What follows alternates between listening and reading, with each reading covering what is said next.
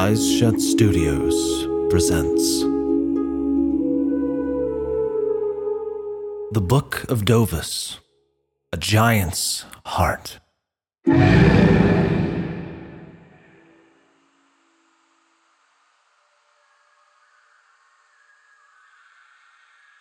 So you want to hear a story, do you? Who am I to refuse? I was given this book for a reason, after all. Where to begin? Perhaps Averia. There's a jungle there. You may have heard of it. Well then, why don't we get started?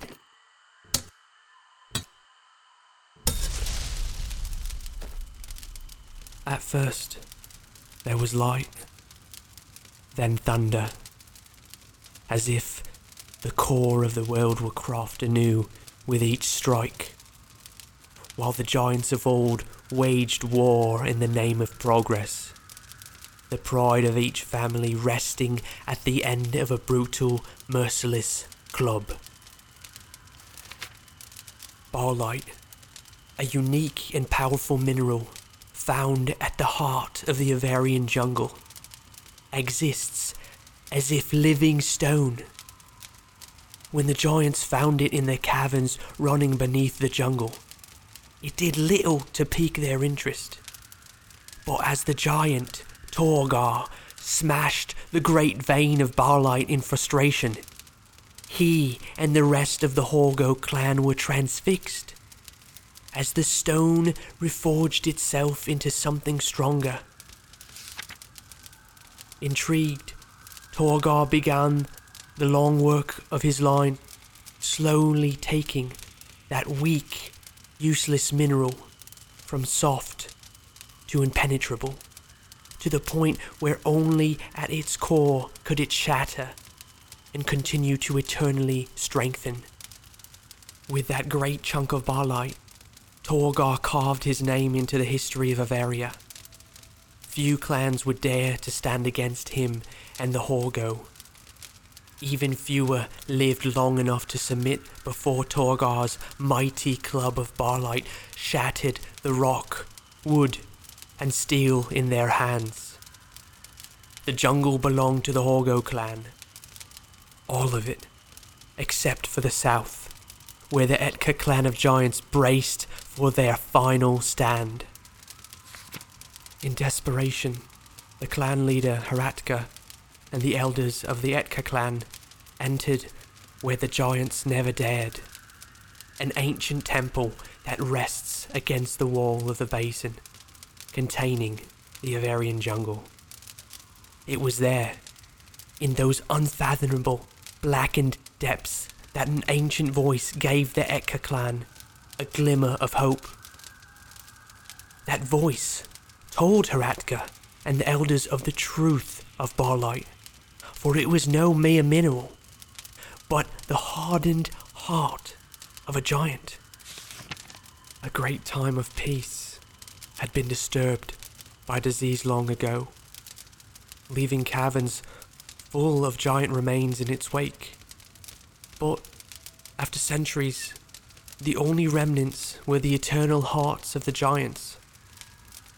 The voice told of a nature of a giant heart, for the more battle and hatred they faced, the harder it would become. But the knowledge came at a cost. The ancient voice asked for what they would no longer have otherwise: the lives of each giant in the Etka clan once they reached their prime. The elders refused, enraging the ancient into a relentless fury that would wipe their clan from existence. So as Hratka looked around at the pain, battle, and loss etched into every elder's being, she knew the only path to give her people a future. Hratka made the final decision, slaughtered the elders in the abyss, and accepted the Eternal Voice's pact. Hratka emerged from the temple alone to find her daughter, Hertua, waiting Wary of the ancient voice's retribution should she fail in her pact, Hratka deceived her child, explaining the great honor bestowed on them by their generous god, and how they must give themselves back to it when the time is right. As she handed her to her the hearts of the elders, she told her daughter of the sacrifice the elders gave, and to give each of their houses a shard of barlight to combat the Horgo clan. Her two were made to leave for the village, but her mother stopped her. "You will need a weapon too, my child." And with eyes burning of the deepest fury and heartbreak, Hratka turned her brutal knife and carved out her own heart.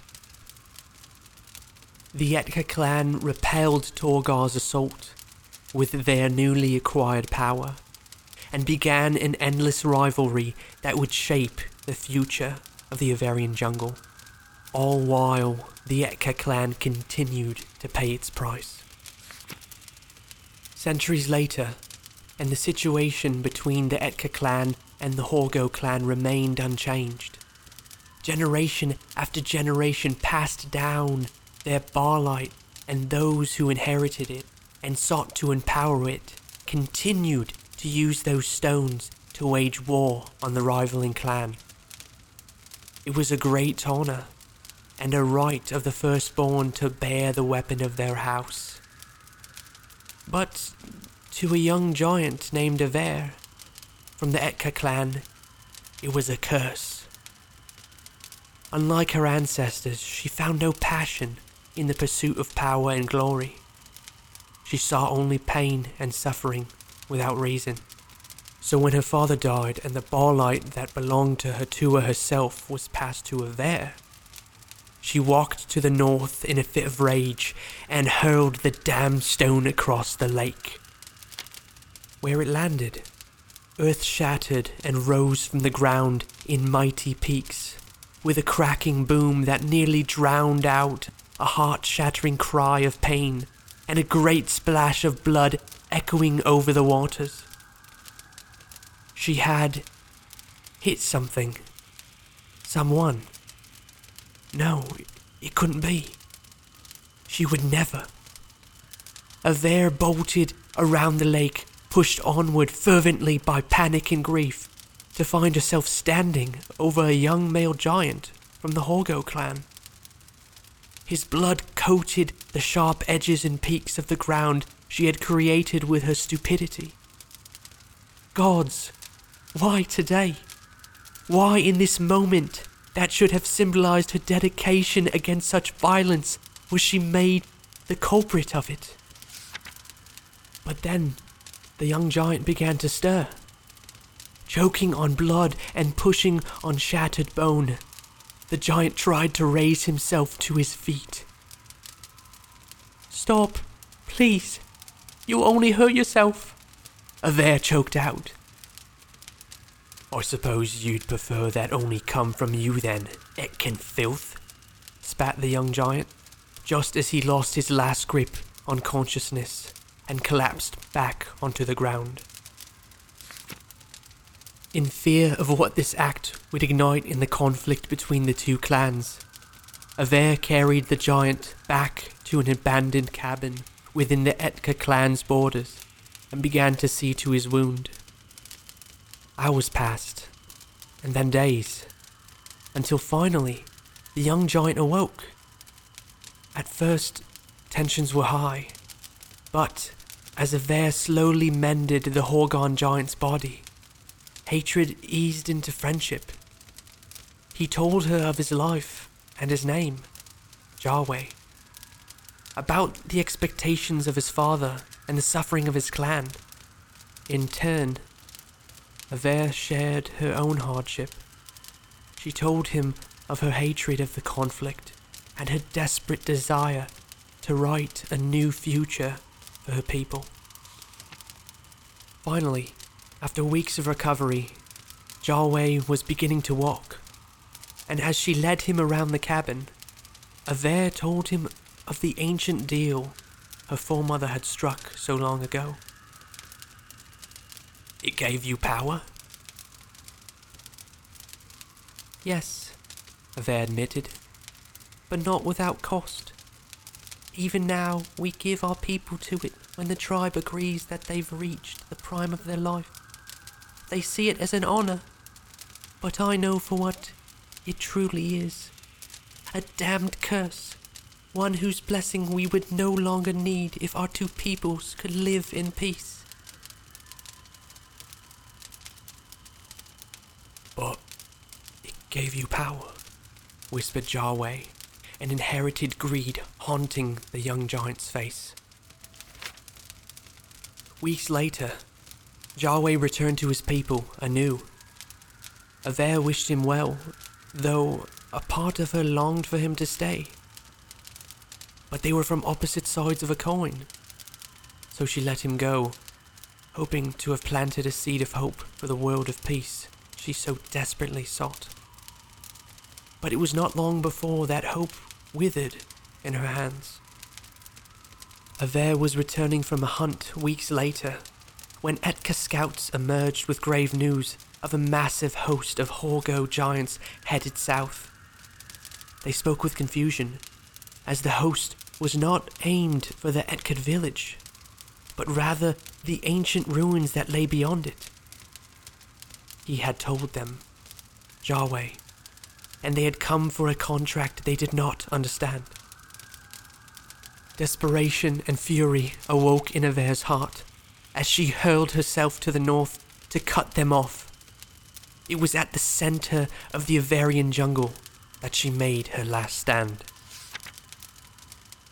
Scores, hundreds of giants stood before her as their chieftain, Jarway's father, spoke all too softly. You've been holding out on us, Etkin. The giants laughed, and the ground quaked as they began their march forward.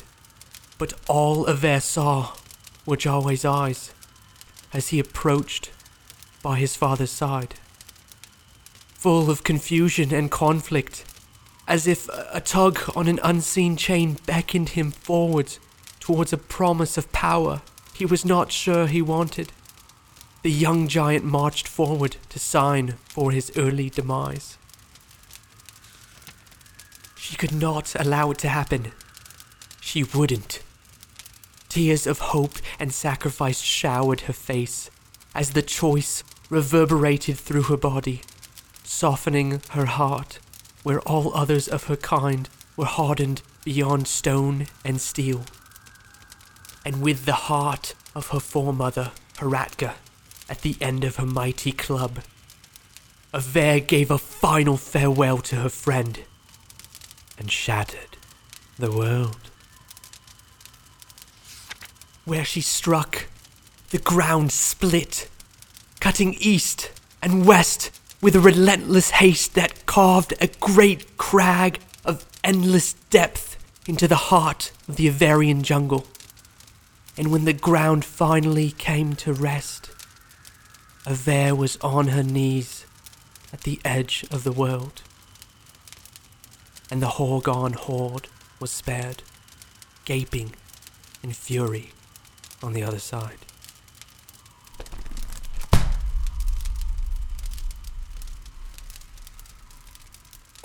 This has been The Book of Dovus, A Giant's Heart, a Fenrir tale. If you've enjoyed the journey so far, like, comment, subscribe, or its equivalents on your chosen platform to keep up to date with Fenrir and Rowan's journey through the Avarian jungle, as well as the history and side stories that stretch beyond it.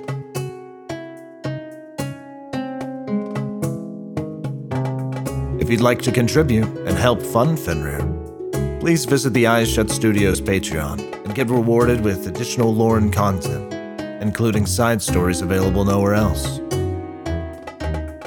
This episode featured Luca Antilixaban as Arcus, the heir to the Book of Dovus.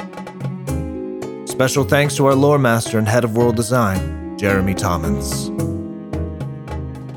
Thanks for listening.